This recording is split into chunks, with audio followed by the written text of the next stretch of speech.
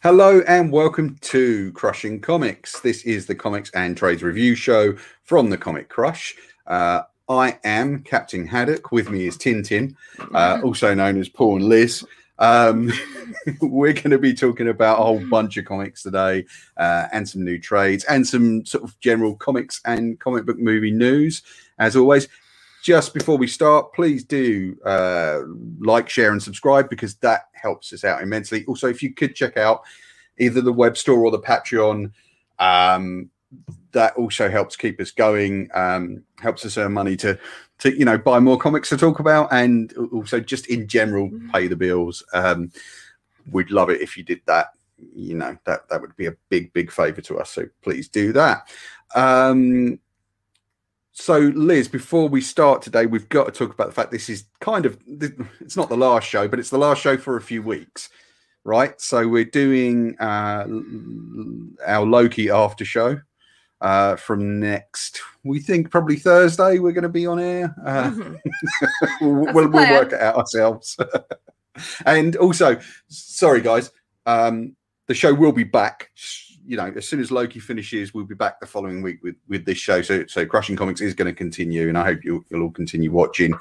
It's just really we've only got time in the schedule to do one of these shows at a time.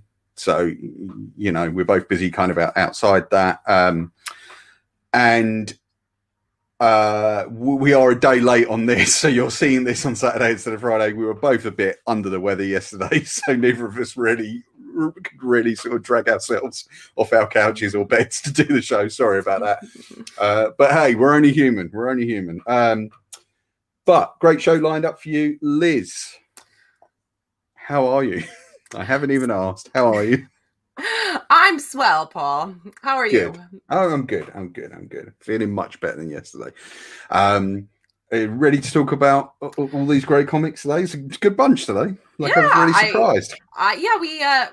We always kind of, just look to the list and see what's new, what might be of interest. And this week we picked two comics that actually I thought ended up complementing each other quite well. Yeah. We did kind of say when we picked them out, it was kind of looking to be an all horror episode, and it kind of almost is really.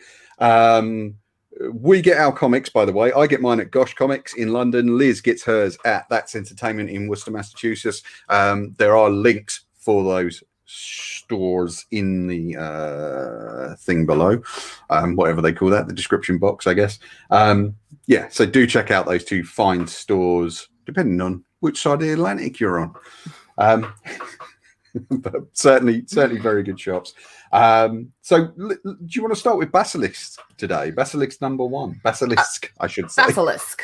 Yeah. Basilisk. Why don't we talk about Basilisk? So this is written by Cullen Bunn, art by Jonas Scharf. It's got colors by Alex, I hope I'm saying this right, Guimares, and letters by Ed Dukeshire. This is from Boom Comics. It's available now. I picked up the issue with the Christian Ward variant. I really enjoyed this. Right off the bat, I've got to say, I quite enjoyed this. It's it's just it very neatly kind of throws you right into its premise, and which is supernatural and spooky, which is right up my alley. Cullen Bunn, that seems to be a niche that he's very comfortable in. Cullen Bunn is one of the most. I think comic for comic, he's probably the most prolific writer going right now. I feel like every month there are at least 2 or 3 new Cullen Bunn books out, or graphic novels, or minis. He really gets out there and pumps the books out, and for the most part, I find them quite good, to be honest. Yeah, it's I think that he is definitely like one of the hardest working writers in comics. You see his name all over the place, all over everything.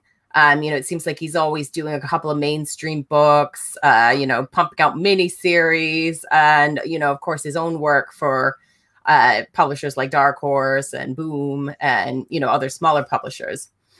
And I feel like his sort of like this his work that gets the most acclaim and attention tends to be in the horror genre. Absolutely. I mean, the thing that really kind of turned me on to him as a writer was Harrow County from Dark Horse a few years back, which I absolutely loved. And I do want to kind of go back and pick up the hardcovers of, because it was such a terrific series. I'm not familiar with Jonas Schaaf's art, but I really loved this. Yeah, really good stuff. I particularly loved those first, like that first page or two with the really kind of painterly style where the, sort of zombie-like creatures are entering the town. And it had kind of that almost watercolor look to it. The coloring there was just really beautiful. Really evocative of like, watercolor painting almost. It's a great, very stylistic book. The colors are really nice. It seems to be, chopping and changing between a quote unquote contemporary real world and this sort of more supernatural influenced past. I think there's a lot of interesting comparisons to be drawn here with superhero teams and cults, because the group that we encounter are a cult effectively, who kind of seem to be moving from town to town, and what would you say? They're kind of sucking the life out of people. It's that's what it seems like, or at the very least, like, sort of destroying the town and, killing the inhabitants for whatever reason. Is it to draw power from that? I don't know. It wasn't super clear. Yeah, I think it's kind of dangling a mystery. I don't know how many issues this is going to be. I think 5.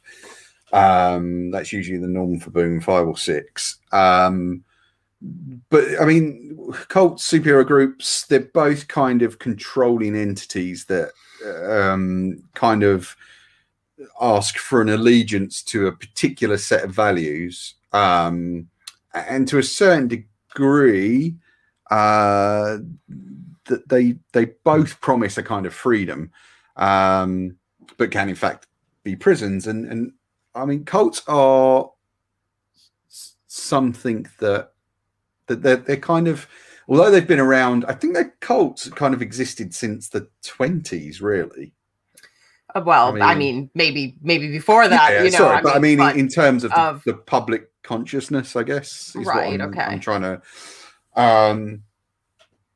And I'm alternately fascinated and really creeped out by cults, by the idea of cults and the way they operate, particularly religious cults. I mean, most recently, although it wasn't really a religious cult, it was a self-improvement cult. Nexium is probably the thing that kind of made the news because of the amount of celebrity connections they had.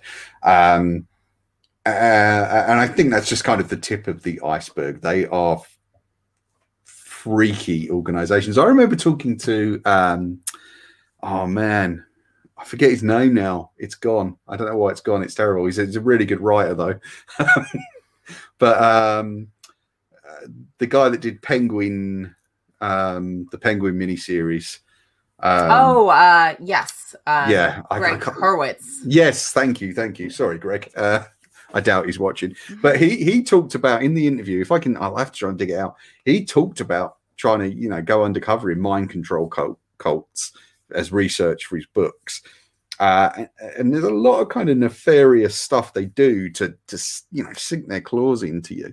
And of course, the relationship to God or gods, if you like, that cults promise, a kind of path to God.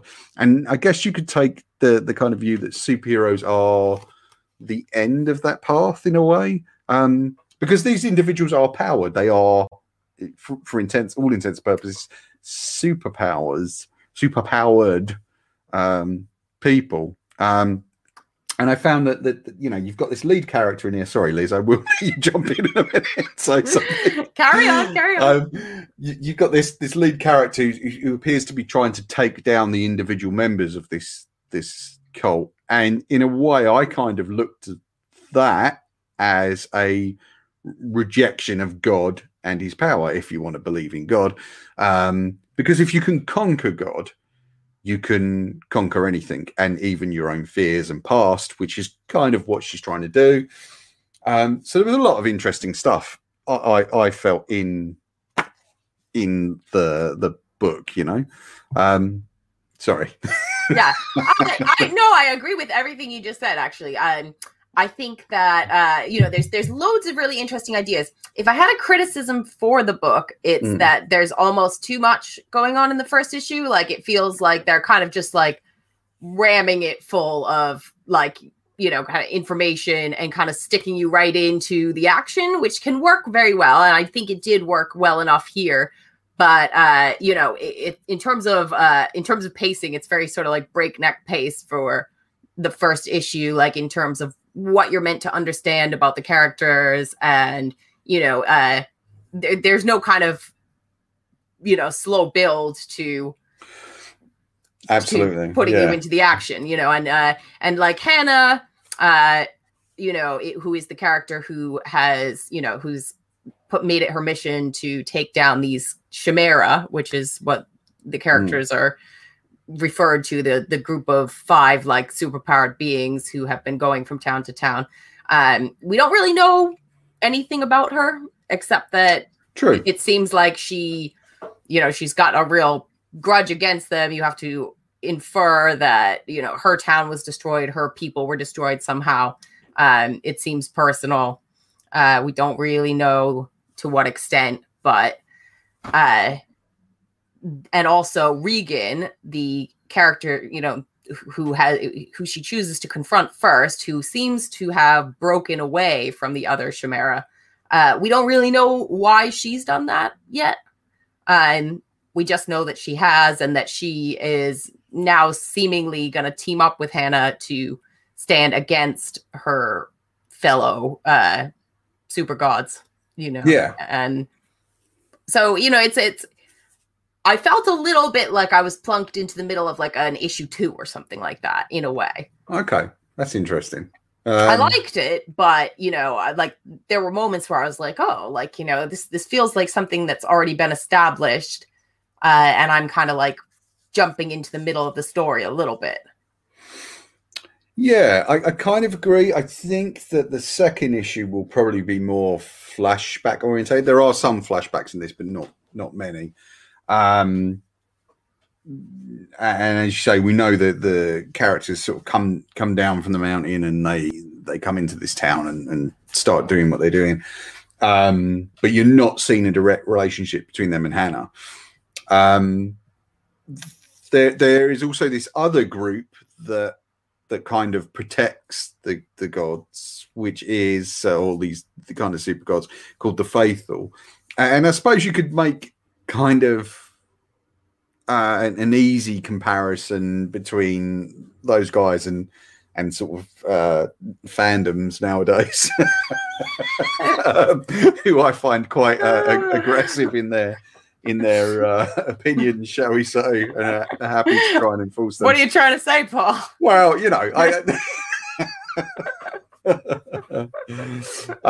it's probably a bit of a too much of an easy comparison, so I probably shouldn't make it, but there you go, I've done it. And there's something to be said about survivors of cults and how this book treats survivors of encounters with cults, because all these people aren't the people that kind of live in these towns aren't joining up to this cult. It seems they're just fodder. So it's an interesting kind of way to look at it. These guys kind of moving around, sucking the lifeblood out of these poor people. It's a lovely looking book.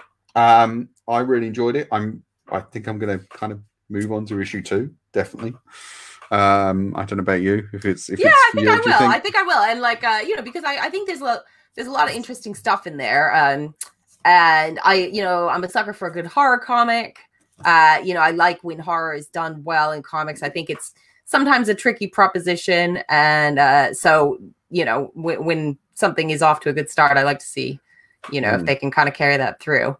Yeah. I mean, there is I think the trouble with horror is, although you can control the pacing really well in comics, it's hard to build that sort of tension, suspense. Yeah. You know, you're spot on. You can't really kind of, you know, and it's hard to do jump scares even with the page turn reveal. I think they're much better comics at creating a horrific atmosphere and sort of strange otherworldly atmosphere, which I will talk about with some of the trades we've got to get to. Yeah, so really enjoyed it. Highly recommend that. Basilisk #1. Your local comic shop should still have some in stock, one would hope. But do try and pick it up there. Anything else to say on this one, Liz? No. I think, you know, if you like supernatural kind of, you know, premises, and you like the idea of, you know, sort of exploring the like sort of cult aspect of, you know, something in a comic, like I think that this might be a nice book for you. You know, it's worth checking out. And I thought, you know, in terms of creating like a nice spooky vibe, it did the job. However, for me, this was done even better in another book that I read this week, which is Nice House on the Lake. Yeah. So A Nice House on the Lake, #1 from DC Comics Black Label, written by James Tynion 4.0, or the fourth, as he prefers, with art by Alvaro Martinez Bueno, colors by Jordi Belair, and letters by Andworld Design. I picked up the Martin Simmons color. I love Martin. Ooh, that's beautiful. Yeah. His work is great. And I always really like getting a chance to talk to Martin on the rare occasions I get to see him at cons or in, well, if they start bringing cons back, you know. Oh yeah, they're definitely coming back. We've got MCM in October, and I think London Film and Comic-Con is happening, and so it's all kind of moving ahead. Oh, and of course Thought Bubble in November. They've just announced Frank Miller as part of the lineup, which is, you know, caused some controversy, I believe, but certainly worth it for a lot of us kind of 80s comics fans. So Nice House on the Lake. I really liked this. Right. Yeah, I did. Okay, so in terms of pacing, I think this was more up my street because like it's actually kind of a very like almost slow-paced first issue in a lot of ways. It's really all about introducing you to, you know, the characters who are going to play a part in this, and it's a very large cast of characters. Yes. So, you know, it kind of has to take its time in a way, you know, if it wants you to kind of know, you know, who these characters are and what their roles are going to be in this story. I don't know what I think what I really liked about it is, you know, it kind of reminded me of, you know, in a way, like a lot of classic sort of suspense mystery, like stories, like, you know, in almost a Agatha Christie-esque way, you know, sure. Like what's the one I was and then there were none. Yeah. That sort of thing. And it's got a similar setup in a way, in that, like, you know, all of these characters, some of who know each other, some of who don't, wind up not on an island, you know, not in a house alone on an island, but essentially that's kind of what it is. They all receive an invite from this mysterious character called Walter, who has created this, you know, so he's invited them to this lake house, which turns out to be this unbelievable mega mansion. Yeah, now we have to be careful here, because I'm not sure. One of the things is, like, how much can we reveal about the big twist? Yeah, we don't. Why don't we not reveal the big twist? Yeah, but because I think it's all predicated on that thing. And I was really worried about that when I was reading it. It was just like, oh God, how are we going to do this without Well, I think we can talk about it without like really revealing anything, because I think a lot of the satisfaction is in, I think, the tension that it manages to create. Which, as we kind of were just saying, is kind of a tricky thing to do with comics. But I thought that this did it really successfully, in its like sort of just very deliberate, slow-paced introduction of all these different characters. And, just the setup itself, they've been invited to this, sort of unbelievable house, in secluded, without really knowing what they're there for. But, just sort of given this opportunity that they couldn't really say no to either. And, we kind of have a character who seems to be the heroine at this point, or sort of a protagonist. Ryan. Ryan. So we're seeing she's referred to as the artist. And that's an interesting thing. All the characters in there are given these kind of occupational nomenclatures. The artist, the consultant, and symbols as well. Which kind of, again, it's comics, so it always makes you think of kind of superheroism and things like that. Like, what are they being chosen for? And they're all kind of friends of Walter, but they all kind of know him tangentially, apart from Ryan, who has this long-running conversation going on with him that happens via text and email and things like that, which is, can we say what the conversation's about? Yeah, I think so. It's kind of it's like in the opening pages. So they, like basically it's them talking about what happens at the end of the world. Yeah. How do you think it starts with Walter's question? How do you think the world will end? And in the kind of like tradition of really good friendships, it does feel like one ongoing conversation. Like us, Liz, one ongoing argument about comics and the quality or not of Marvel movies for 10 bloody years. Always quality, Paul. 10 years. But and of course everyone is invited out to this house in a nice house by the lake, and not everyone makes it. Can I talk for a minute about the technical side of the book? The layouts are gorgeous. It's beautiful. Yeah. It's, I think like, I'm sure I have read books drawn by Alvaro Martinez Bueno. Yeah. If I'm pronouncing his name correctly. Before, because he's done loads of Batman, he's done loads of detective and stuff like that. But, has he really? Yeah. But I honestly like this is, the first thing I've read of his that really sort of just knocked my socks off, like, and made me go look up, all the other stuff that he's done. I think he's worked with Tinian a lot. Right. I think he's done a lot of like Tinian detective comics and stuff like that. Now, a couple of things. First, a gripe, and that is that I wish the book was so beautiful. I really wish, this is another one like The Last God, which was by Philip Kennedy Johnson and I think Riccardo Federici, on the Black Label kind of imprint. I wish they had done this, as the other Black Label books, in the really big kind of square bound format, because I think the art would hold up here.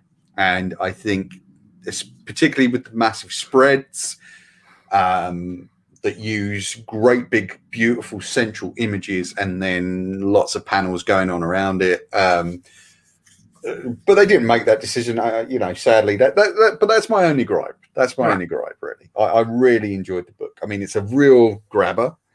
I think the kind of setup is great, and it kind of lulls you into a full sense of security with the kind of almost and I'm not being mean when I say this, because it's a really good conceit, but the kind of banality of the conversations going on, they're very concerned with how gorgeous the house is, and the home theater that's downstairs in the basement, and the quality of the food there, and so. Yeah, see where Basilisk, I felt like, felt a little bit rushed at times. I feel like this was very deliberate and took its time. And I felt like that was to its benefit. It kind of gave you that, that false sense of security before it kind of pulled the rug out a little bit. And I felt like that, that there's a moment, and obviously I'm not going to say what it is, but I think the panel that I'm talking about, where it became very freaky very suddenly, and that was a genuinely creepy moment. I was like, ooh, near the end of the book, and I applaud it for that, because like we said, it's even with a page turn, it's hard to do that with a static format like comics. Sure, absolutely. And comics are really great at controlling the eye, and as we were talking about, there's massive panel layouts. But also, what you've got to remember is, unless you're reading a comic right up close like this, you're taking in the whole page at once.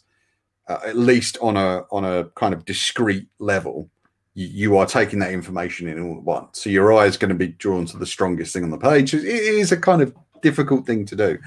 And I certainly applaud anyone out there doing comics and managing that pacing really well. The thing it reminded me most of was a movie called Knowing, which I don't know if you've seen, with Nicolas Cage. If you've not seen that, guys, give it a look. It's really worth seeing. Okay. Weirdly, it's not the greatest film ever made, but there's things in it. But that's what it really reminded me of. For me, there was a film called The Invitation that is on Netflix. Sure, okay, have you seen that? It's actually really excellent, and totally different premise in most ways, but the setup is that this group of friends, all receive an invitation to this party in a big fancy house, where some of their friends are, having a dinner, and it all goes weird from there. So I do want to. That is a very good film. It was on, it had been on Netflix. I don't know if it still is, but if you're a fan of horror, that is actually a great film.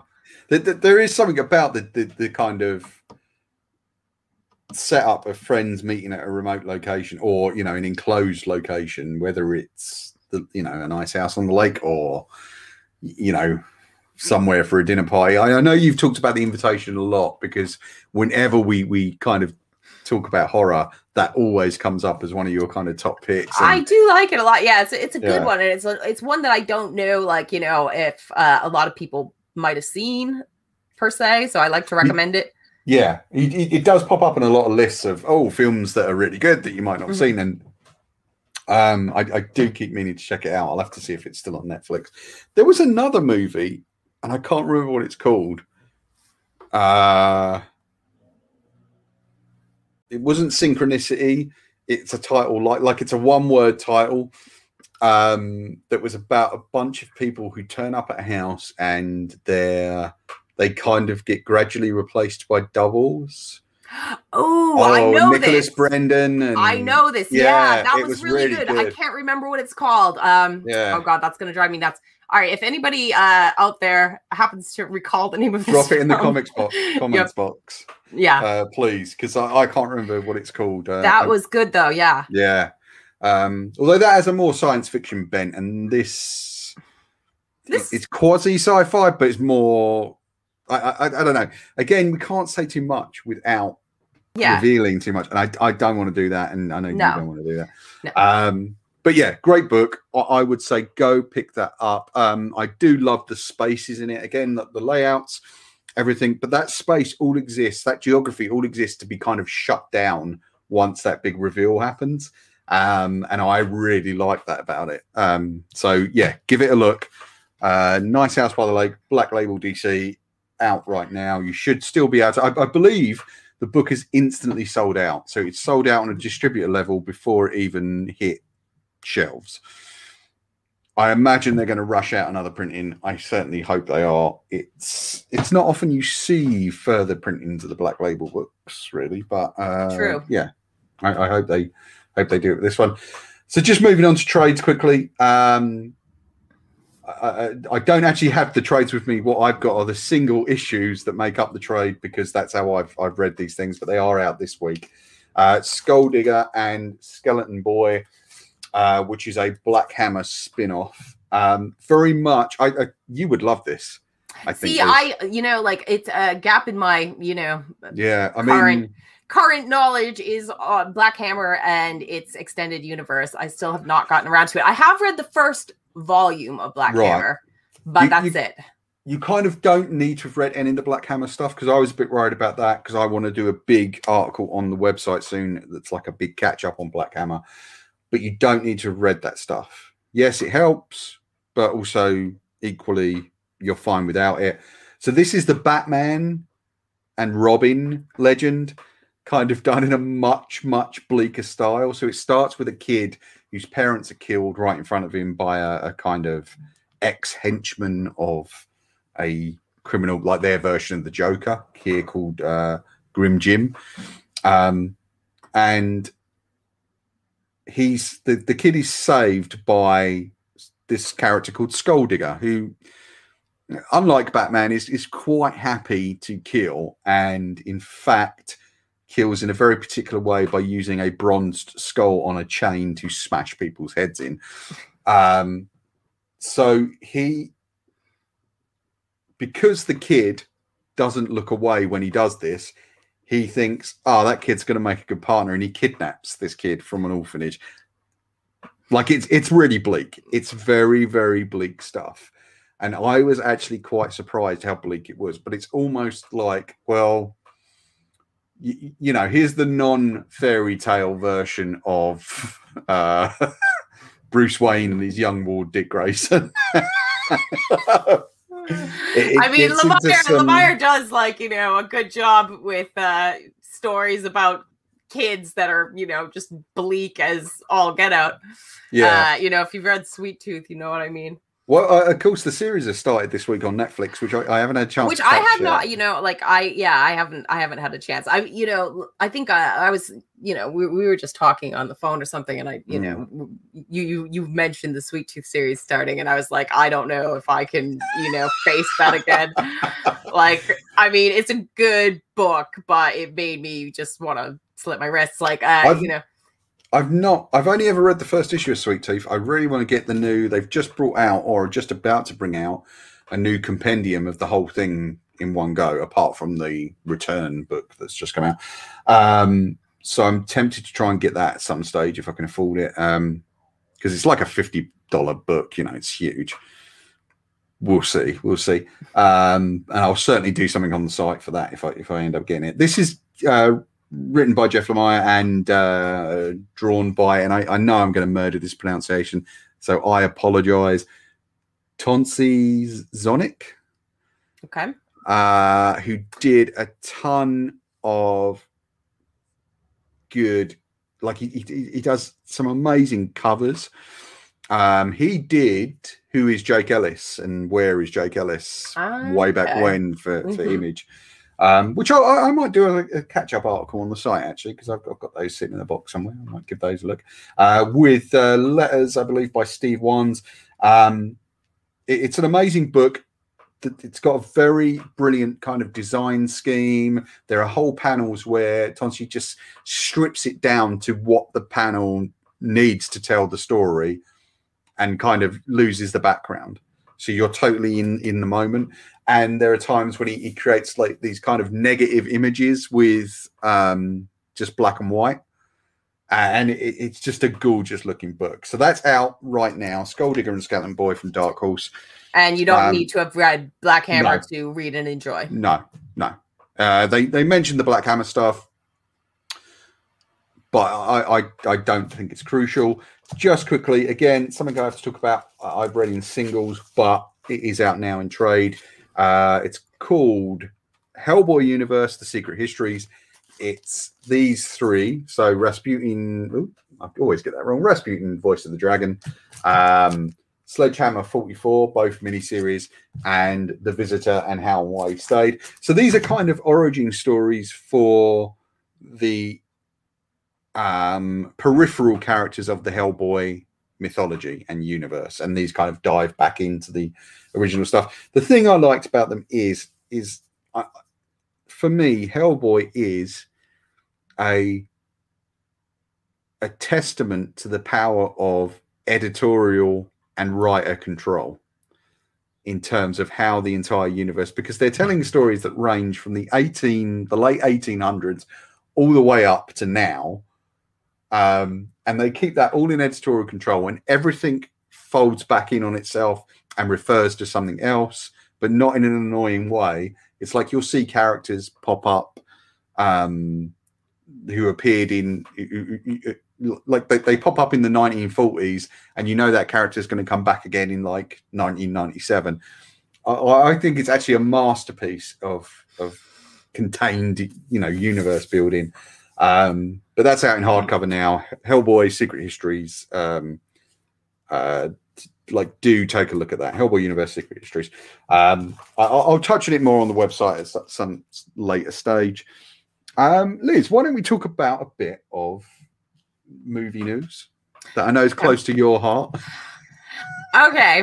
Well, yeah, I mean, and I really don't have anything to add that, you couldn't find sort of something way more in depth about it online. But I have been trying not to read any spoilers or any behind the scenes stuff on Spider-Man No Way Home. Right. I try and kind of steer clear of that stuff if I can, because I don't like, being too spoiled. I mean, what we already know about it is already probably a little more than I want to know in a way, because it's just like, if it's true. But I mean, even things that we kind of know, which is, that somehow or other this film is going to open up a multiverse which interacts with the Raimi Spider-Man films, if not also the Andrew Garfield ones.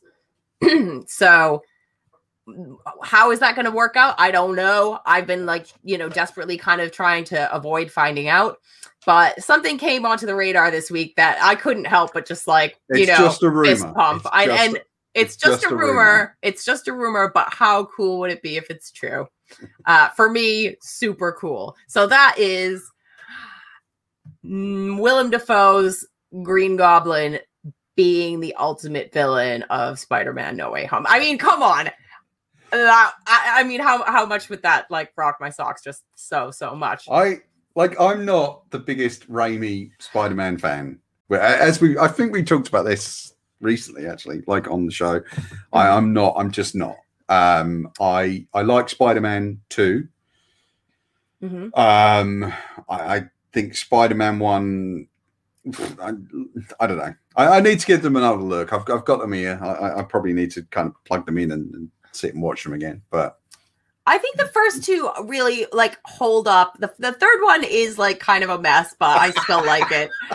And I can totally acknowledge them for what they are, which there is a bit of hokiness about them. There's it's obviously channeling a kind of a more classic version. Guys, we've lost Liz there for a second. I hope she comes back in a moment. Sorry, Liz, we lost you for a second there. Okay, all right. We lost you. There's a bit of hokiness. Okay, all right. It's going for a more, I think, old school version of Spider-Man, kind of a 1960s version of Spider-Man, but throwing it into a quasi contemporary setting. Okay. So it's not the same Spider-Man that you're going to get from, the Tom Holland films, which I think are, for me are the high bar. So there are a lot of people who actually prefer the Raimi films, who kind of still hold those up as their favorites. I really like them a lot, but I think what I like the most about them is some of the actors in those roles. So, I flipped my lid when we saw at the end of Spider-Man Far From Home, the return of J.K. Simmons as J. Jonah Jameson that blew my mind. And so that, that should have probably been a little bit of foreshadowing for me. If this is the direction they're going to go in, it's like, oh, okay, so what rules are we playing by now? If we can have J.K. Simmons as J. Jonah Jameson again, why can't we have Willem Dafoe as Norman Osborn again? Somehow or other. Norman Osborn is like one of my absolute favorite Marvel villains. There's like this unbelievable era of Bendis comics wherein Norman Osborn just reigns supreme. And I love that stuff. That, for a good solid, 5-10 years, Norman Osborn just ruled the Marvel universe.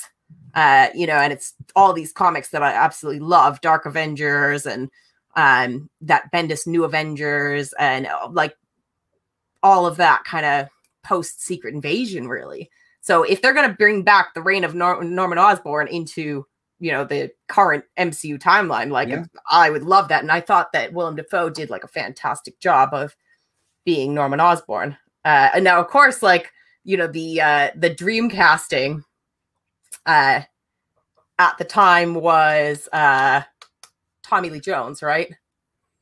Okay, right. I don't know. Was it? Okay. Well, there, how Samuel L. Jackson was basically, they just drew Nick Fury as Samuel L. Jackson. Right. They drew Norman Osborn as Tommy Lee Jones. Okay. Yeah. That'd be interesting. I don't see him ever doing another one of those movies though. After. Oh no, I don't think he would. I don't think he would ever come back. I think they're far too frivolous, at least in his mind. Oh yeah, no, but I think that as far as actual casting, I thought Willem Dafoe did a great job. And we've lost you again. We lost what you again. What is going on? Why? I've no idea. I blame you. Well, how can you blame me? It's not my internet. Sorry, guys. Live video. What can you do? Live video. We'll work through it. We're professionals, Liz. Probably very professional. Yeah. So yeah. Okay. I'll wait and see. I think those characters or those versions of the characters, those actors seen through done through the filter of the MCU and Feige and those guys, is probably going to be really good. I think he does. Surely he's got to come away as being the best producer of the last 20 years. Oh yeah. If not studio head, because really do studio heads stay at their jobs for as long as Feige has stayed at his. But yeah, some amazing stuff to look forward to. I think with that we'll know more. There was a fake teaser going around that I think a couple of websites kind of fell for, but upon closer look, if you look for it, they were kind of. It is just a rumor. It's just a rumor, but it's just a rumor. It's a rumor that kind of got me all hyped up. Yeah. So one thing I do want to talk about, in deference to the thing I was going to talk about, actually, I just remembered there was something else I wanted to cover, which is comic book TV related. And that is the announcement this week from Netflix. They won't be continuing with Jupiter's Legacy. Ah, wow. Which I'm really... They've basically released all the actors from their contracts, which is kind of a way of saying, no, we won't be doing another season. And I'm really shocked at that because for the first week it was out, it was the #1 show all over the world. Wow. Something like 639 million views. And it's just I find it utterly baffling that a show with that sort of early success. I mean, there was a lot of critical derision from some areas. I think some of that coming from fandom, which, seems to be the super crucial thing right now. And I'm just really shocked. Yeah, I didn't know that had, that had happened. I still haven't watched the show. And I think we discussed it a little bit, and you sort of said, like, maybe some of the issues might have to do with budget. Like, it's apparently it was massively expensive. Right. There's some of it, and again, no disrespect to the show, that doesn't appear that expensive. And I think part of that for me is possibly it's been done on purpose in terms of making it look more real. What does someone in spandex really look like out on the street? And that sort of stuff. However, like I was just really surprised to hear the news. Instead, what they've done is they seem to have elevated Super Crooks, which was the next series they were going to do, from animation to live action. Okay. And they're trying to sell Super Crooks as a spin-off from Jupiter's Legacy, which I don't think it ever was. Like, Super Crooks was not that I know of. No, years before. Yeah. I need to dig out the original issues from, I think. So a lot of sort of spin from the Millarworld camp on this. I don't know how you feel about that. I have mixed feelings on Mark Millar, and a lot of people have mixed feelings on Mark Millar. We do kind of get into this more on the From Panels to Pictures episode, which is up now. Me and Nikki really kind of deep dive, probably a bit too much for people. We deep dived into Invincible and Jupiter's Legacy. So it's a very long episode, but that's worth taking a look at, guys, if you want to go and take a look at that. But I was just really shocked that they wouldn't be continuing. I mean, that's really, it is shocking. I mean, especially since the series has only been out for a brief period of time. So a lot of people who might not have watched it yet, are probably not going to bother watching it, knowing that it's already basically been canceled. I mean, that was like what happened to that Swamp Thing series for me. Like, I had been excited to watch it, and then I think it was canceled almost before it came out, or same day, or something like that. I think they weren't even midway through the run. Although the reasons that were cancelled were to do with the location, I think, right? Yeah. It was a tax break thing where they wouldn't be able to get the money back from the tax breaks that they were expecting if they continued.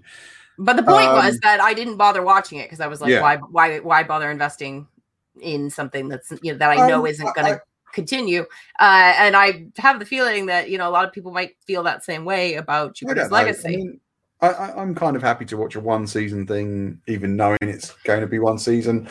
I'm just really surprised, just really surprised. But yeah, anyway, so Jupiter's Legacy, do take a look at it on Netflix. Just see what you think of the show. Maybe if you like it enough, you can convince Netflix to perhaps reconsider their decision.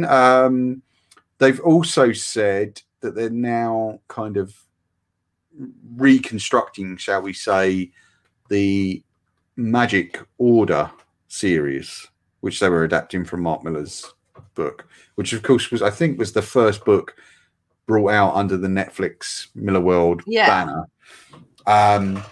So I don't know if, everything is as rosy in that camp as it. Yeah, it doesn't sound that rosy right now, but it's not unusual for studio. I mean, by all accounts, the pilot for Game of Thrones isn't staggering, and it was reconfigured quite heavily before it made its screens, before the version that we saw, and you can still see in some of the costumes and hair and stuff of the actors remnants of the old pilot.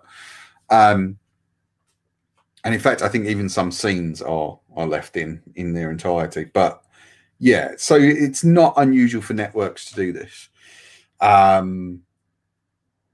We'll see what happens. I was just really surprised, genuinely really surprised. But it also it's slightly cutthroat now. It shows you've got a week. Yeah, I know. I wonder if people would have had a better time of it if they'd shifted to that episode a week model rather than all at once. I mean, there is something to be said for that. I mean, it seems to have actually worked well for series like like the Disney Plus shows, the Disney Plus Marvel shows, and the their Star Wars series, things like that. And also some of the stuff that HBO Max has been doing, like like Mayor of Easttown, for example. You and I both just watched that, and the final episode kind of broke the internet. It basically, and this affected me. When the final episode aired, it screwed up tons of people's HBO Max, and mine just stopped working. And I was furious, so mad. I was like, I just want to go and watch this show, and it would not let me. But apparently I didn't even suffer the most, because like people were getting different like errors. So like I just like my HBO Max was just freezing, and like, you know, it just wouldn't go anywhere. But some people, you know, could get in, but then like, you know, it would freeze on something else. But some people apparently, like, who, you know, got all the way to the, you know, the episode itself, if they clicked and pressed play on it, it played an episode of The Big Bang Theory. Like, insult to injury. No wonder they're annoyed. So amazing. But you can see that, like, that how much excitement that builds, you know, to be waiting for a finale to happen, to be waiting like week to week to watch an episode. It's kind of like, you know, bringing that back, I think, is actually pretty smart, because, you know, it creates a lot more conversation and a lot more suspense and build up than, you know, kind of just dropping a, you know, 13 episode thing in your lap. And, you know, also, I think there's a weird thing with Netflix and its comic book shows. So, as you said, Sweet Tooth has dropped on the 4th of June, so yesterday. When you switch Netflix on, you get a bunch of suggestions, usually, of what to watch.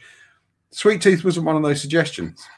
And it's just I don't know how this series, from one of the most popular comic book companies in the world, you know, they're called the Big Two for a reason. But they did this with the Marvel shows, where you'd actually have to go and hunt for them, and it was bizarre. This is such a stupid attitude to have. Like, it's just like you need to shout from the rooftops, especially today.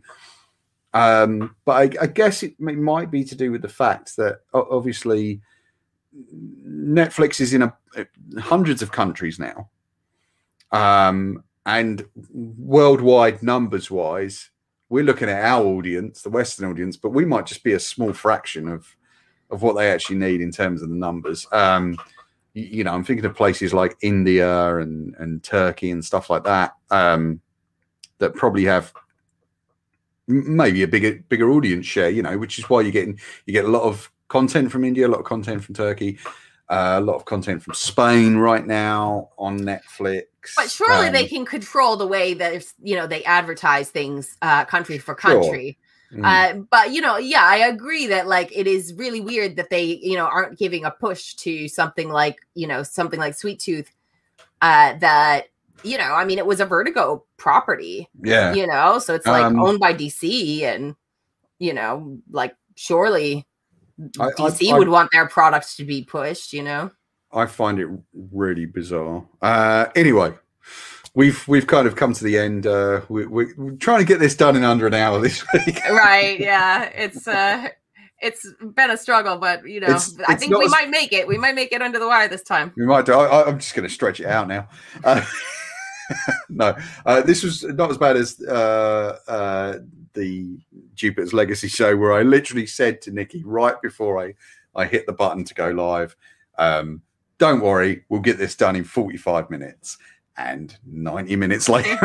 But we do really get into the weeds there. So if you like long form stuff, please do take a look at that. I would love to get some feedback from you guys on that. Although, yes, it is a tough, you know, it's tough to watch for 90 minutes. Tell us how we can improve the shows. Comment below, please. Like, tell us what you think. Be honest. Of course, if you're going to be particularly savage, maybe just send us a DM on Twitter or yeah, an email. Send it to Paul. Yeah.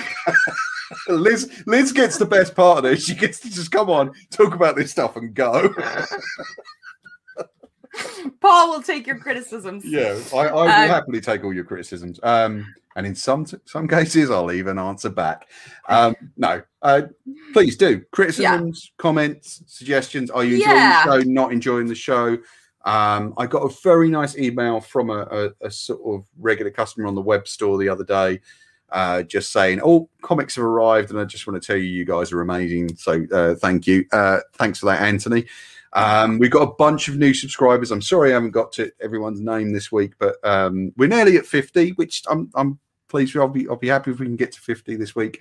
And then onwards and upwards from there. I would love it if more of you are watching the show. Please do like, share, and subscribe. That all helps.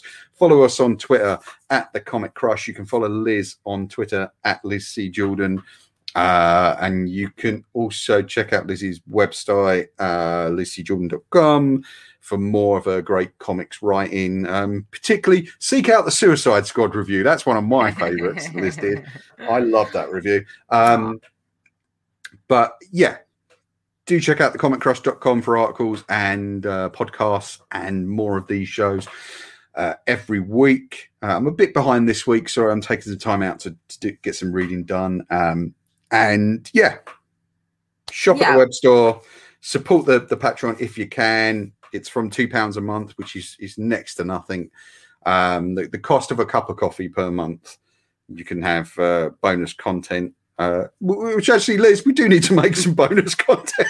So I think for Loki, we probably have to. We should, and you know, and we are happy to take suggestions. Yes.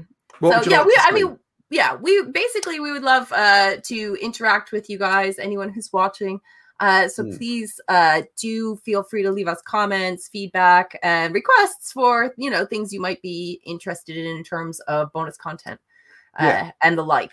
So or regular content. If you want us to talk about a particular subject or comic here, we can do a little special on it. We're always looking to do more stuff. But next week, probably around Thursday, our first Loki series. Yes. Liz is super excited about that. Actually, I'll be honest, I am too. I'm really looking forward to it. Liz, it's been a pleasure as always. Thank you so much for dropping by again. Thanks for your time and your opinions on the books this week. I've absolutely loved hearing what you had to say. Goodbye, guys. We're off. All right. Thank you so much. And bye.